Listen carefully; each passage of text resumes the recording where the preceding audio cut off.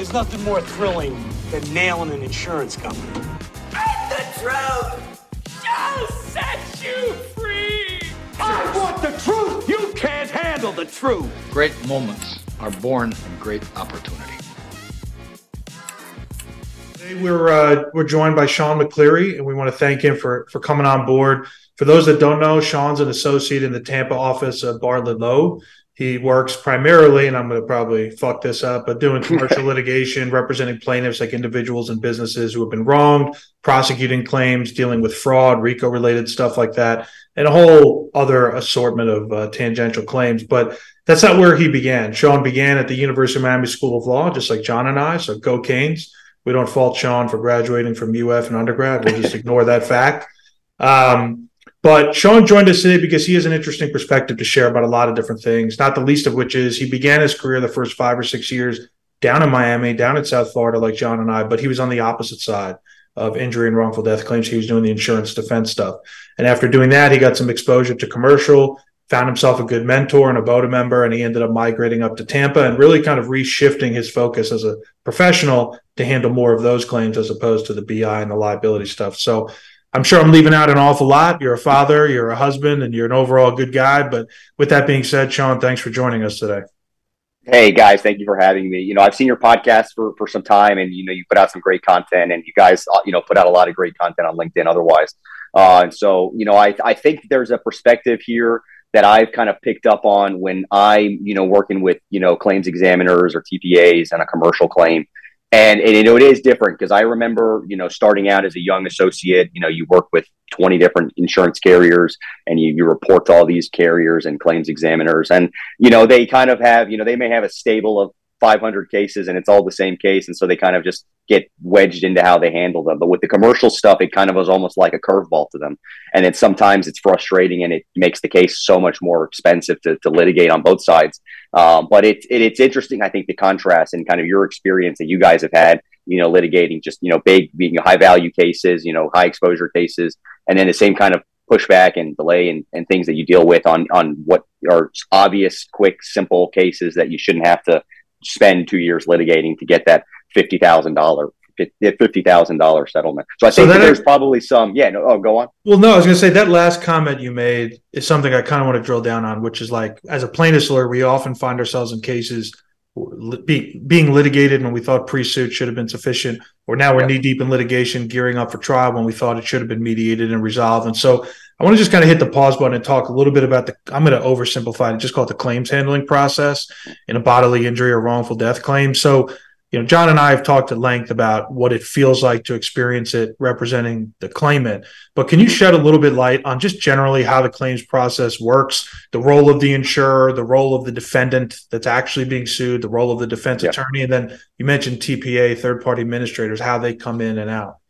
Yeah, no, that's a great question. So when you have a commercial claim, not all of them are going to be covered by insurance coverage. So, if you've got construction defects, a lot of times you're representing, sometimes I'll represent a homeowner who's, built a nice home. And unfortunately, they hired the wrong contractor who's defrauded them, who's stolen money from them and the like. So, in those types of instances, insurance is going to play a smaller role because it's likely that you're not going to be able to find coverage. But where you have, maybe just it was a small case we had recently.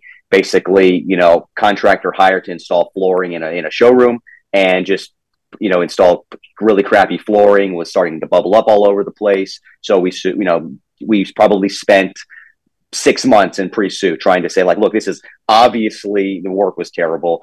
We haven't done anything. And, our client hasn't stepped into the showroom since the flooring was installed.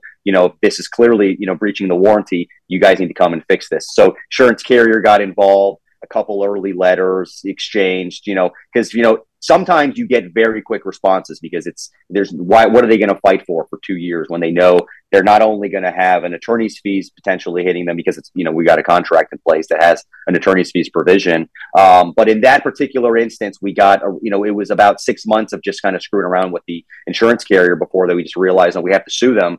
But then once you've got the subcontractors got involved, their insurance carrier gets involved. 2 months after that, you have pretty much a settlement. And so sometimes it takes, with commercial claims, it takes that lawsuit, it takes filing the actual suit to really put the fire under them. And I know you've probably, you see the same thing with the PI stuff as well. But so that's kind of the most typical. You oftentimes have issues where there's no coverage. Well, you do have coverage, and it's clearly something. Maybe it's negligence against a contractor or something, or something that would you'd have coverage for. The issue that I often see with the claims examiners and insurance coming into place is that they just don't understand the claims, and they don't see a wild factor in the claim. They just see, okay, my client, damaged your home or whatever. I'll keep it simple. Contractor damages the neighbor's house, negligence, there's no contract. So you got tort, but you're not going to have in those cases, non-economic damages. Rarely going to have punitives at play. And so the claims examiners just see it as a straight accounting issue and say, okay, well, your max damage is 20,000. So if you're not going to take 10,000, we'll just let it litigate. And so you can oftentimes have trouble showing and highlighting for claims examiners how obvious their liability is for the insured, because they don't see the fire of non-economics, those wild cards that they can't quantify. They can kind of guess, what their exposure might be, but without those, wild factors, sometimes you see real deliberate foot dragging and delaying because they kind of have an idea of what the number is, and they just, rather play the numbers game. That's interesting you mentioned that because, as I was sitting here, I'm thinking, if there's a quantifiable amount of what you can get, say for instance, if we had a claim where we can only bring a claim for medical bills, we know what the medical bills are. Yeah. They have their max day. They know that, with the exception of potentially if you've got a fee provision or the award of costs, you might have that. But, so does that change? Obviously, it changes settlement negotiations, but then does that change kind of your approach? Are you looking to try to make claims for punitives, try to get some of those? I mean, obviously, I'm sure you are, but in terms to add some of those wild or wow factors that you described to kind of help those cases? Yeah. So we had a case. It was a securities fraud case. And it was a challenging case establishing liability against one of the defendants. So just to kind of simplify it, there were district courts in other parts of the country that have said that this particular type of defendant just wouldn't be liable in a securities fraud scheme. Just unfortunately, that was the case. There was just they had a certain distance from the transaction that they could say, yeah, we didn't know anything about it. So in those types of cases, you're trying to, with securities fraud, you're trying to find the enablers, the facilitators, because typically fraudsters, they know the money's gone, and once they get it, it's gone. It's very difficult to collect against them. So you always have to look for, well, who helped you get the money in the first place? Who facilitated, who enabled you?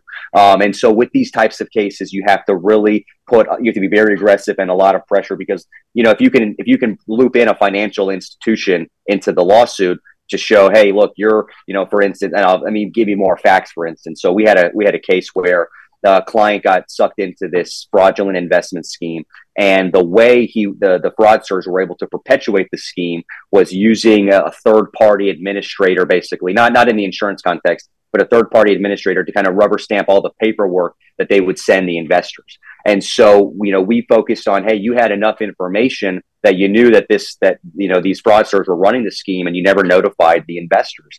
And so, while the law might have ultimately been on their side, we had to keep putting pressure, move to add punitives so that they would ultimately come forward with what was, a substantial six-figure settlement. But that was, 3-4 years into the litigation before they finally decided to put, real dollars on paper. And so sometimes with these commercial claims, like, with the PI stuff too, but with the commercial claims, you have to be pretty aggressive because of the fact that if you don't put a fire under them and you just let it sail its course, you're not paying attention. You're not really making the other side put attention and put time into the case every week and litigate it. Then they'll just let it sail and let it go down the road. But those are the kind of things where you've got commercial claims and you have to be creative in your approach. You need to kind of be slightly overly aggressive.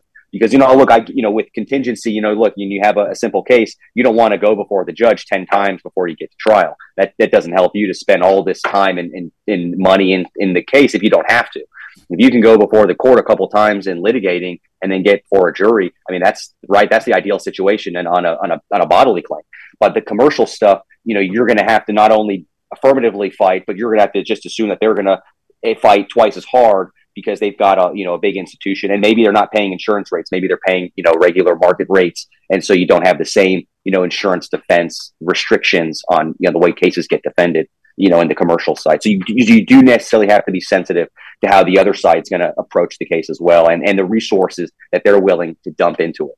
Well, I'm assuming, let me just say, because I'm over here taking notes. This is like my university, Sean. You didn't even know that. But there's like so many points of interesting crossover that I want to know, like, where is the line where it becomes dissimilar? So from a case selection standpoint, as a commercial litigator, I'm assuming that one of the concerns you have, just like we would in the plaintiff personal injury realm, is whether or not there's going to be coverage, and if so, if it's going to be adequate. But then it sounds like there's also that secondary similarity, which is like, okay, let's assume there's coverage. What kind of claims are we bringing here? Because if we're bringing fraud, we know there's going to be a fraud exception built into the insurance policy. And so now are we kind of in the situation where we're almost manufacturing, if not manifesting, a situation where there won't be coverage to collect? Are those the kinds of things you're considering on the selection process up front? Not only on the selection process, but also on the claim selection process. So, personally, I while I do have cases where, the client, look, they've been defrauded, and, there may be very little hope to recover against the fraudster, but the client says, look, I've been wronged and I want a judgment against them. I don't collect tomorrow, but look, I've got decades before I can keep going after them. And so there's those cases where clients made the decision, I'll put the money into this, you getting me going after them, exposing the fraud, finding the judge, getting me a judgment. And look, if we don't collect in a year, 2 years, it's fine, because I've got time to go after them. So that's certainly, you have those types of cases. And then you've got cases where, look, these guys did something bad. They committed fraud against you, but do we want to drop the F word? Because that does affect coverage. That will affect the ability to get third parties who might actually pay for the liability. And so those are certainly things where, look, there's fraud, absolutely, but we can come short of fraud, but still potentially have coverage, or we can, still have the theme of fraud without, overtly asserting it. So there are cases where, you might just want to go with a, breach of contract claim, something simple, where you might have evidence and you might have an exception to the contract to assert a fraud claim. There's certainly going to be times where, hey, if we do this, we got to make sure that the company itself is collectible, because, their insurance coverage, you're just not going to have any. And right. So those are certainly things that, just like, you would when you're evaluating a case, like, hey, do I want to go sue this business owner because, hey, he's got no policy in place and it looks like, he barely has a can to piss in. So the question is, those same considerations will definitely come up. Well, for us, when we get to that situation and we see that there's no policy available on the other side, it's a deal breaker, like almost universally true. And it has to be, because our objective, we measure wins by collectability, how much we actually net in our pockets favor. There's no such thing as paper justice for us. Whereas with you, at least it's conceivably true that the client could be, adequately capitalized, like you just said, and tell you, look, I don't mind. I'm going to pay you anyway, work hourly, get that judgment. I'll deal with collecting later. So that's an interesting distinction.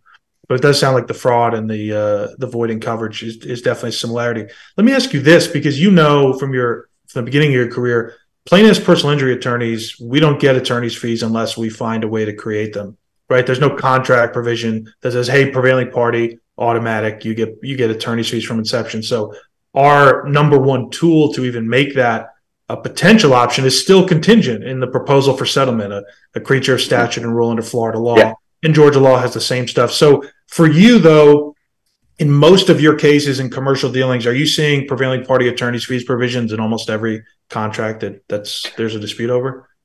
So if anybody put more than $8 into the contract to prepare it, there should be an attorney's fees provision with most commercial contracts. If you have if you're high, any sizable contract, there should be an attorney's fees provision, unless it's just a straight consumer transaction. But if you're hiring a contractor to build a house for you, you're hiring anybody to do anything significant improvements to your home, other than just delivering a refrigerator, you want to have those protections as a consumer, but also just as somebody who's, even if you're not a consumer, if you're the business owner, you want to have those protections. And so, most of my cases, we either look for, we look for it in the contract, but we also look for a statutory basis, because there could be a claim that could be brought where you have a prevailing party attorney's fees provision. For instance, we had a case where we took a case over from another firm. Two competing security companies. They both provided private security officers. So company 2 decided to rip off the trademark of company A, our client, by setting up all these fake website domains that just mimicked the name of our client. And so there were 7 or 8 claims that were brought against the defendant. And so when we took the case over, we realized there's just too many claims. Like you don't need, you can just do one claim pretty much under the trademark law, and you can tag them for cyber squatting, and then that'll give you your attorney's fees, that'll give you disgorgement, that'll give you everything.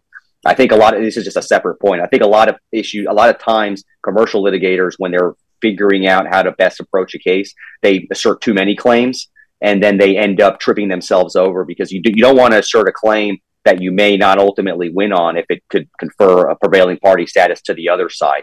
And so sometimes when you've got, especially in the commercial side, I see this all the time, more is not always better. Like if you can prove it all, and you look at the jury instructions and you look at the evidence before you file suit, and you say, look, we can prove our case under this, we can get attorney's fees, we can get costs, we can get whatever measure of damages.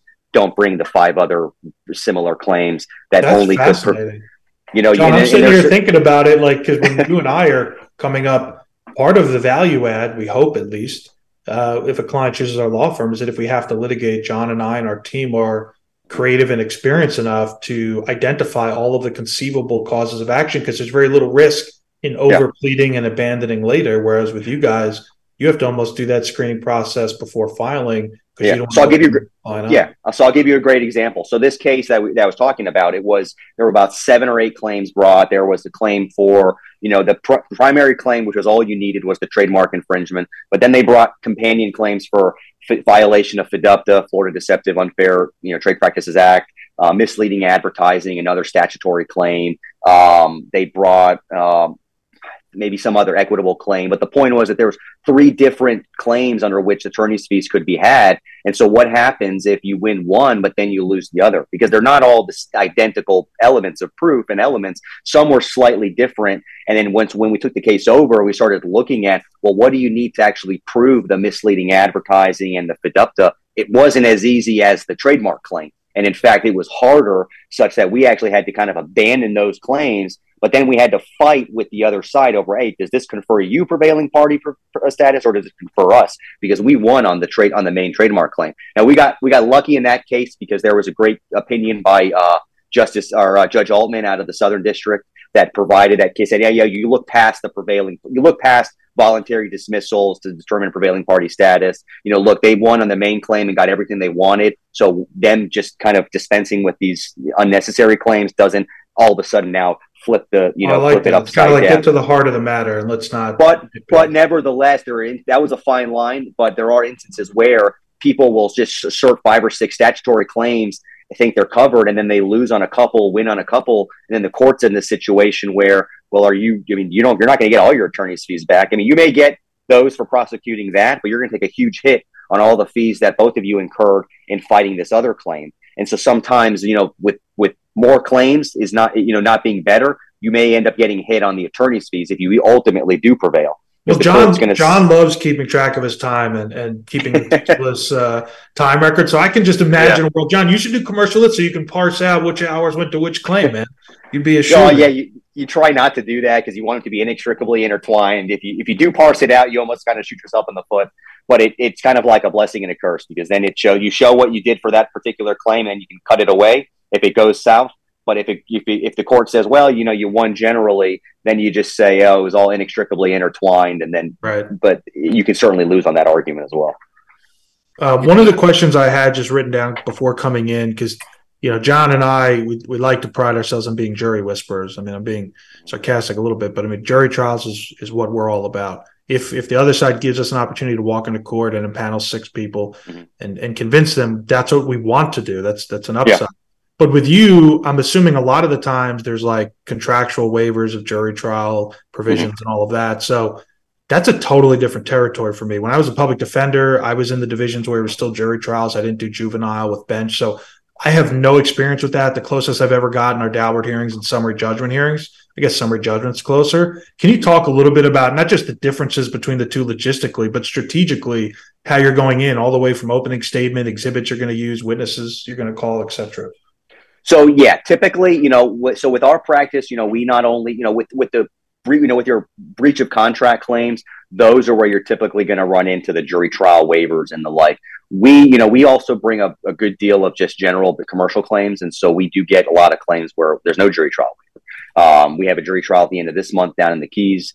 We had a non-solicitation jury trial last year in Pinellas County. It was a business tort. And I think there actually might have been a jury trial waiver in that contract, but we still did a jury trial demand and the defendant failed to object. And so we ended up going with the jury trial. So sometimes, even if you do have a jury trial waiver, we will always demand a jury trial regardless, and then put it on the other side to object. Because if they don't object, then they've waived that waiver basically, right?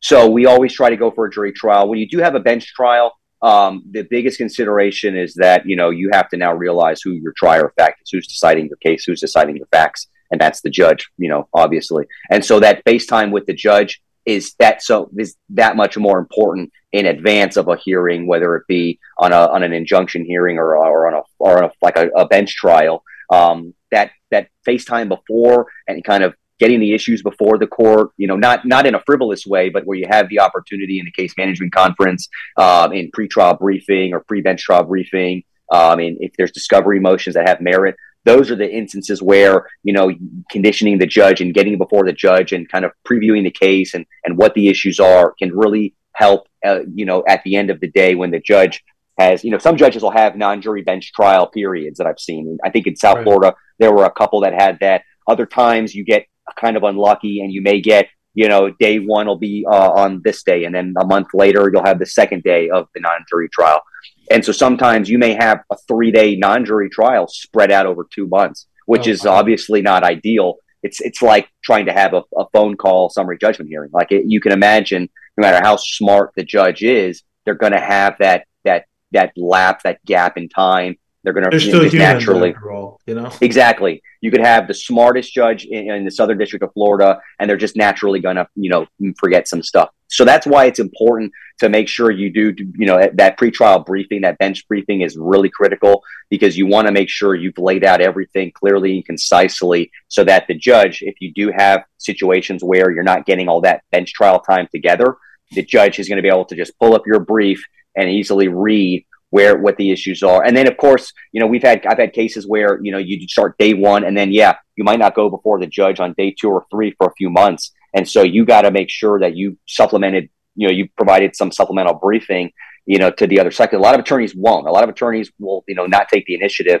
to kind of refresh the court. And so it's an opportunity to give the court some supplemental briefing and just kind of remind them where they are, give them a summary of the testimony that has been presented, that, if there were witnesses in that first day. So these are the kinds of things that you want to think about in the presentation. And you also just want to make sure that the actual presentation is even that much more memorable to the court. And so that's why it's important that, if you just have a straight 1-day bench trial, judges generally don't want the flavor when it comes to presentation, examination. Look, if you've got a bad witness that's going up there and you're going to cross them, make them look bad, absolutely. But they're not going to, and you'll see their face and you'll see their reaction. They don't need the big grandiose opening. Oftentimes they'll limit it. Now, if they sense you're a good public speaker, they'll likely just want to hear it anyway. I've noticed sometimes, if you take the approach and you're kind of dry and when you start with these judges and you ask them, Judge, do you want opening? They'll likely just say, just give me a brief opening. But if you give them an opportunity to say and to see that this might be a good advocate, coming up before them, then you'll get that opportunity. But generally speaking, they usually cut back on openings. They'll sometimes have written closings. So that's why, bench trials can be great because they can be cost effective, but you have to be able to really tailor your presentation based on the limitations you're going to have, which is, like I said, those time gaps and the fact that the judges, you kind of have to make your presentation tailored to that specific judge. And so that pre-trial FaceTime and understanding what the judge likes, what the judge doesn't like is critical. Because you've been before judges, I'm sure, Jordan and John, where you go before the hearing and you think you've got a slam dunk motion, and the judge, you go there and the judge just says, go on, present your argument. and then you get to the end and they had no questions for you. You have no idea how they're going to rule. You could just flip a coin as to how stoic they are. And so sometimes, you have to, if that's the case, you have to, adjust accordingly. But if it's a judge who likes a little animation, likes a little color in the argument and in the presentation, certainly, take advantage of that and use that to your advantage. Yeah, I think that knowing your audience is an important thing. And I've actually never, when you talked about, I was sitting here when you were talking about written closings. Oh yeah, they're yeah.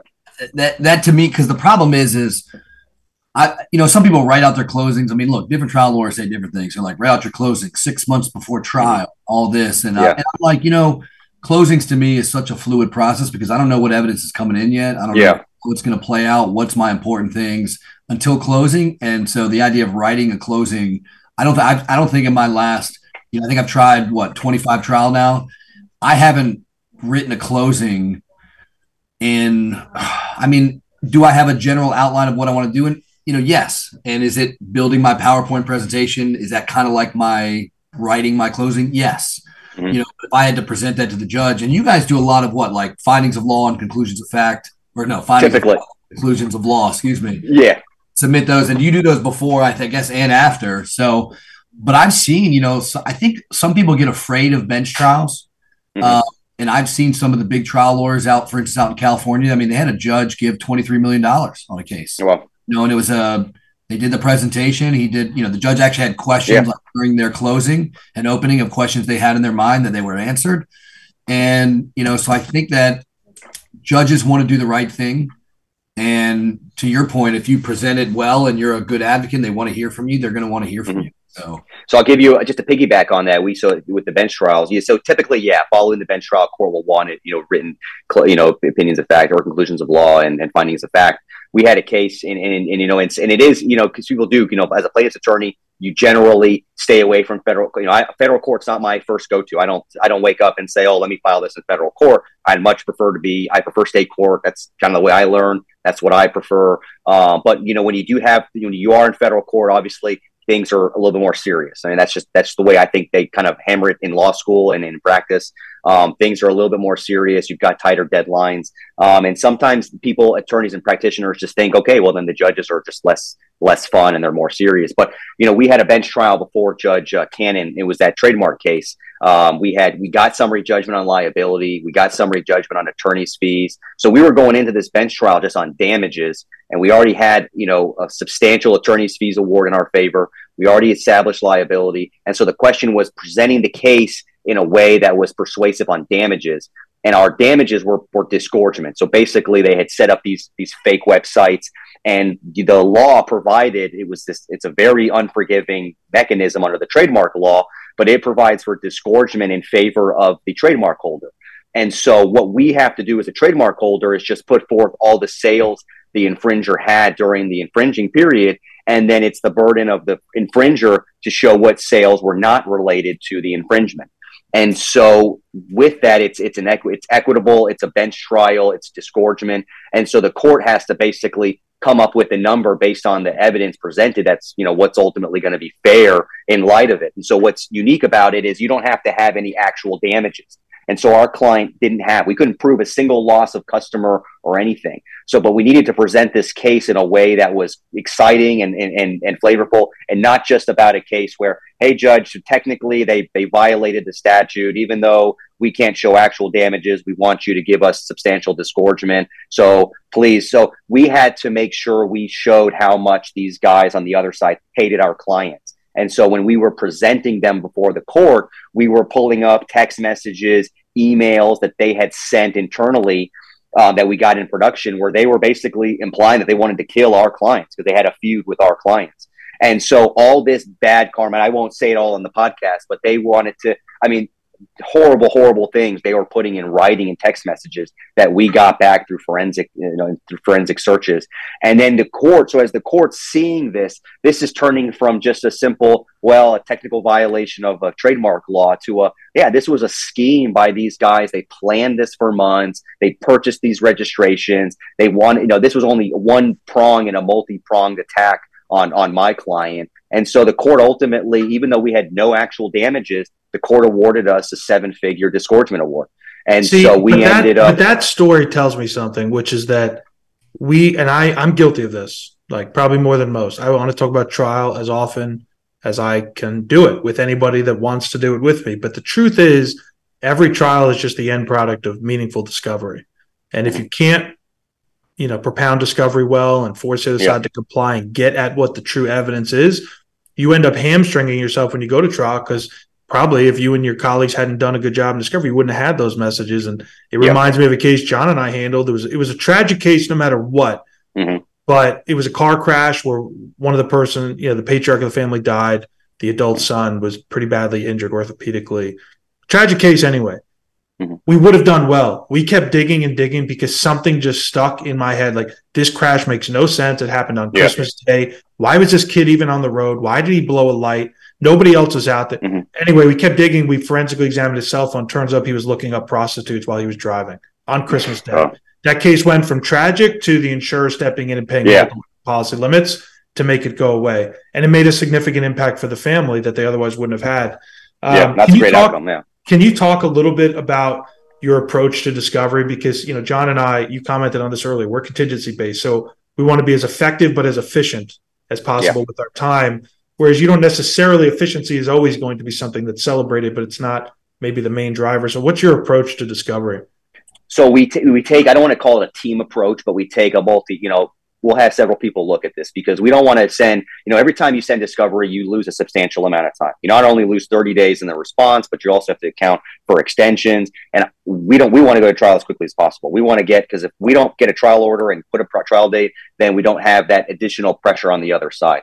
And so when you have tight discovery periods, we don't like to just, sometimes it's easy to say, oh, just send it out. And if we don't get back what we're looking for, we'll just send another request. But that's all time that we end up losing. And so we don't want to go and ask the court. Our approach is to almost never us affirmatively ask for extensions on discovery. I mean, we'll grant them to the other side, but we don't want to be in front of the court, telling the court, hey, judge, we're ready to go to trial. And then the other side says, well, judge, they've asked for like 8 extensions on discovery, so they're clearly not ready. So that's number one. When we're preparing discovery, we always really want to make sure that we've looked at it, we've thought about it. And I don't mean spending a week sitting around deliberating, but making sure that, and we use the same definitions and instructions across all our cases firm wide. So, these are tested. We've been before multiple judges and multiple jurisdictions. Let me ask you, are there standard form ROGs for commercial disputes? Like in Florida, as you know, in the appendices to the rules of procedure, there's some Florida Supreme Court approved ones.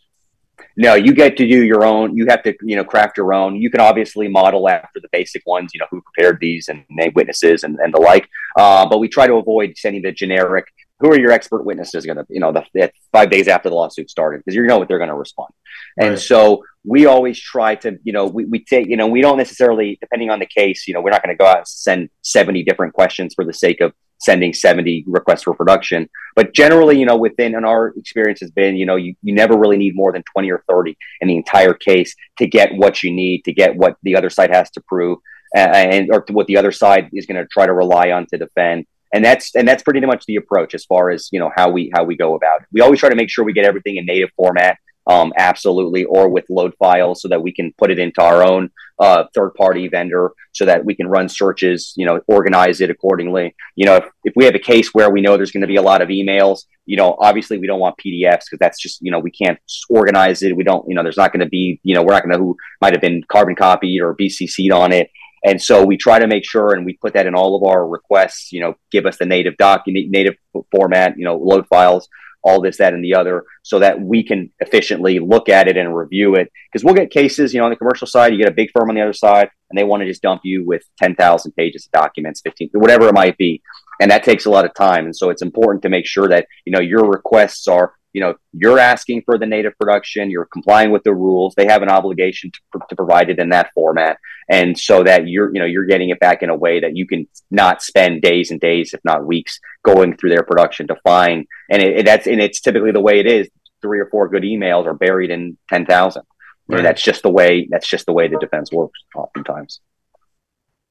Do you have any experience? Well, I'm sure you have some experience, but I mean, how extensive are you being forced to do binding ADR, like mediations and arbitrations, as opposed to going to trial? So like for us, we get a trial date and every trial order says you got to at least go to mediation first. So we're just used to it, but we can always impasse and go to trial. Very rarely are we dealing with a tort case with some mandatory arbitration. Mm-hmm.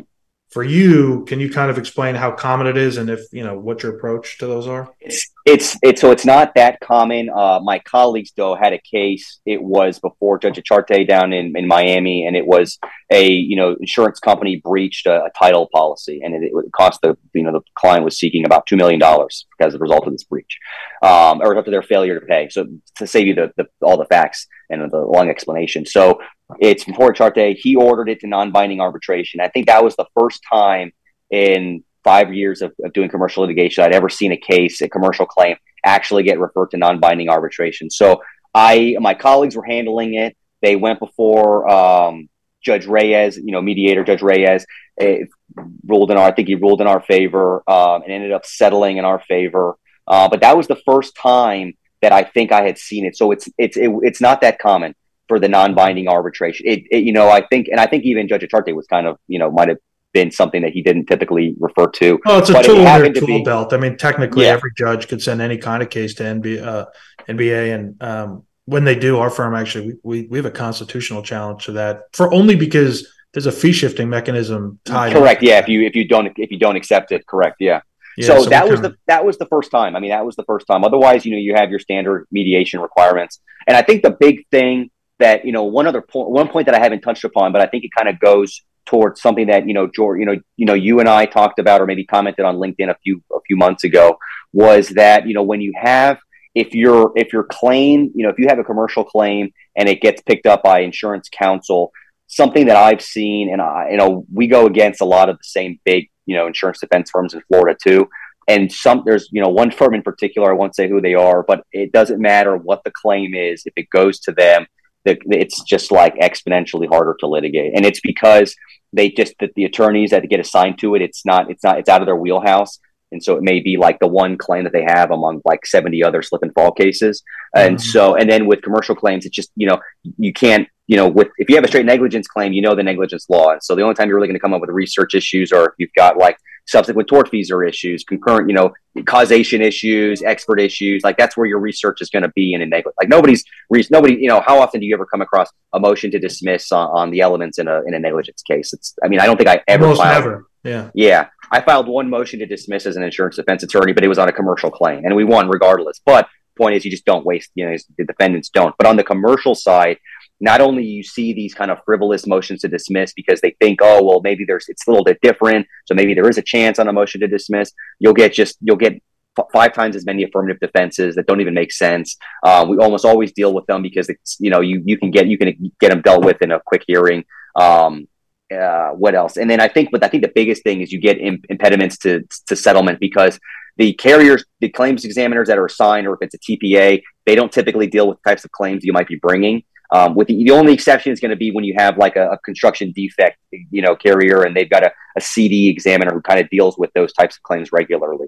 But if you have just like a fraud claim, a tortious interference claim, some breach of contract, and it gets picked up by insurance, they typically have general liability adjuster's desk. Yeah, they generally don't understand the substantive law, so they're not, and then oftentimes the attorneys don't either, and so they kind of it's kind of like the blind leading the blind. They kind of think that they've got great defenses when they really don't. I mean, we had this case. I mean, just an obvious breach of contract. Our client had been fired, and the contract provided that you couldn't take the employees that we had trained to work on your site.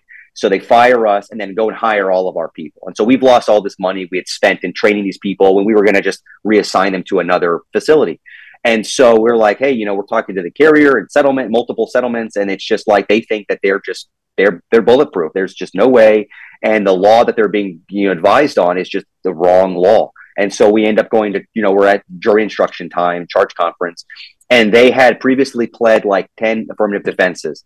So we're looking at jury instructions. We've got ours ready, and they don't have a single instruction on an affirmative defense they want to put forward. So we're like, wow. So all that time we fought and denied, and all this time we dealt with, even if it was just a couple of responses to pleadings and stuff, like you still asserted all these defenses. We had to operate under the assumption you were going to board all these defenses. And now here we are with jury instructions, and you haven't even bothered to write any of them up. And so now they're all gone. And so John, we're not the only ones who are frustrated by, I'll say, bizarre defense tactics. No, we all deal with them, just in a different context. But I mean, they try to deny, delay, don't pay. I mean, I think Yeah. that's a universal approach to many aspects of the law, at least from the defense side. Can I ask Yeah, you but a I think- question about how you got into Yeah. this? Because this is like, for me, it's always a unique question, or it's always a unique answer, obviously, because everybody's different. But for me, I went to law school as a second career. When I finally decided to do it, I had committed in my mind I wanted to be a trial lawyer. I thought criminal defense was the end all be all, and I found a natural migration to PI thanks to John, because I'm still helping people, I'm still the underdog, etc. But when I was in law school, nobody talked about PI. Plaintiff for defense, really. I mean, I knew insurance defense clerk opportunities, but it wasn't talked about. It was all either clerkships or like big commercial defense firms. How did you find your way, like from a passion standpoint, to doing the plaintiff side of commercial litigation?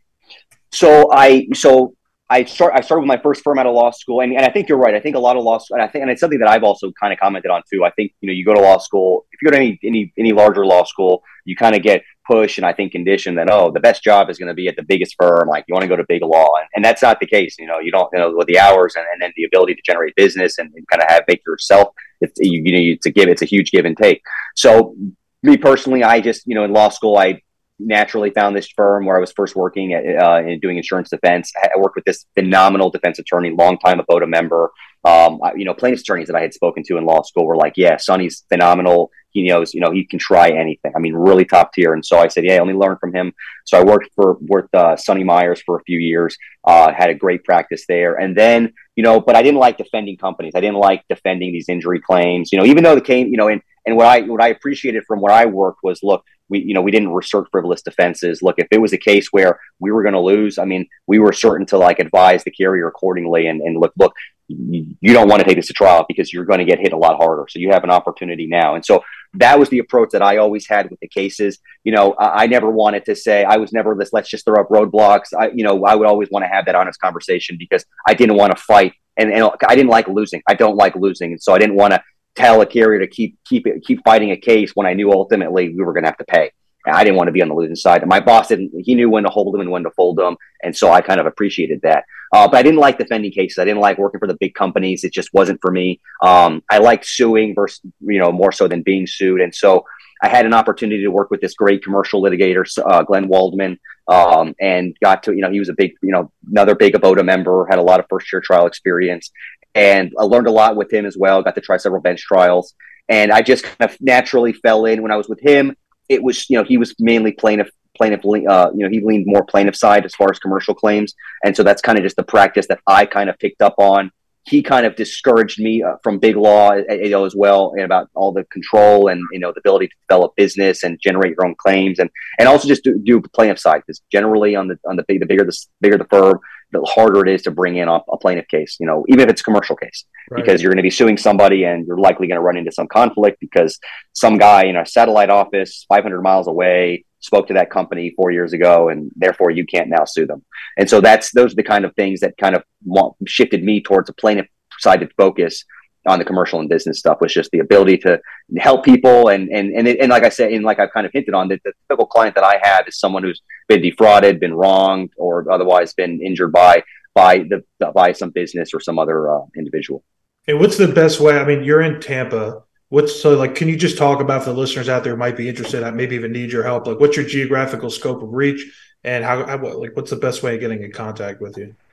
So we focus throughout the country. I've litigated everywhere from Las Vegas to Monroe County. I mean, currently I have clients in Santa Rosa County, Florida, and all the way to Monroe County, which is where this trial is going to happen next month. And we've taken on cases in Georgia. I have a legal malpractice case that we're currently litigating in the Northern District of Georgia on the plaintiff side. But we have a regional reach, but we focus mainly within the state of Florida. But for certain cases, where it makes sense and we can partner with the right firm, we'll go outside to the Southeast region.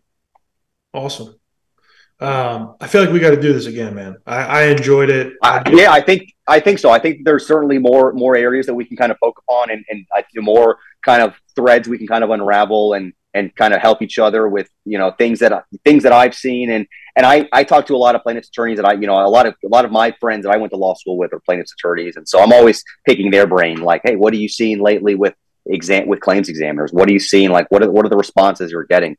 And funny enough, one of the things that my buddy was telling me was that, now with the new, with the shift towards modified comparative fault, he's now seeing a lot more pushback from carriers saying, well, we think your client might have been 52, 53, right. 54, whatever it might be. So whereas like you might have been able to get an early conversation going, he's now starting to see these kind of like, carriers, taking, just copying the language from the new bill.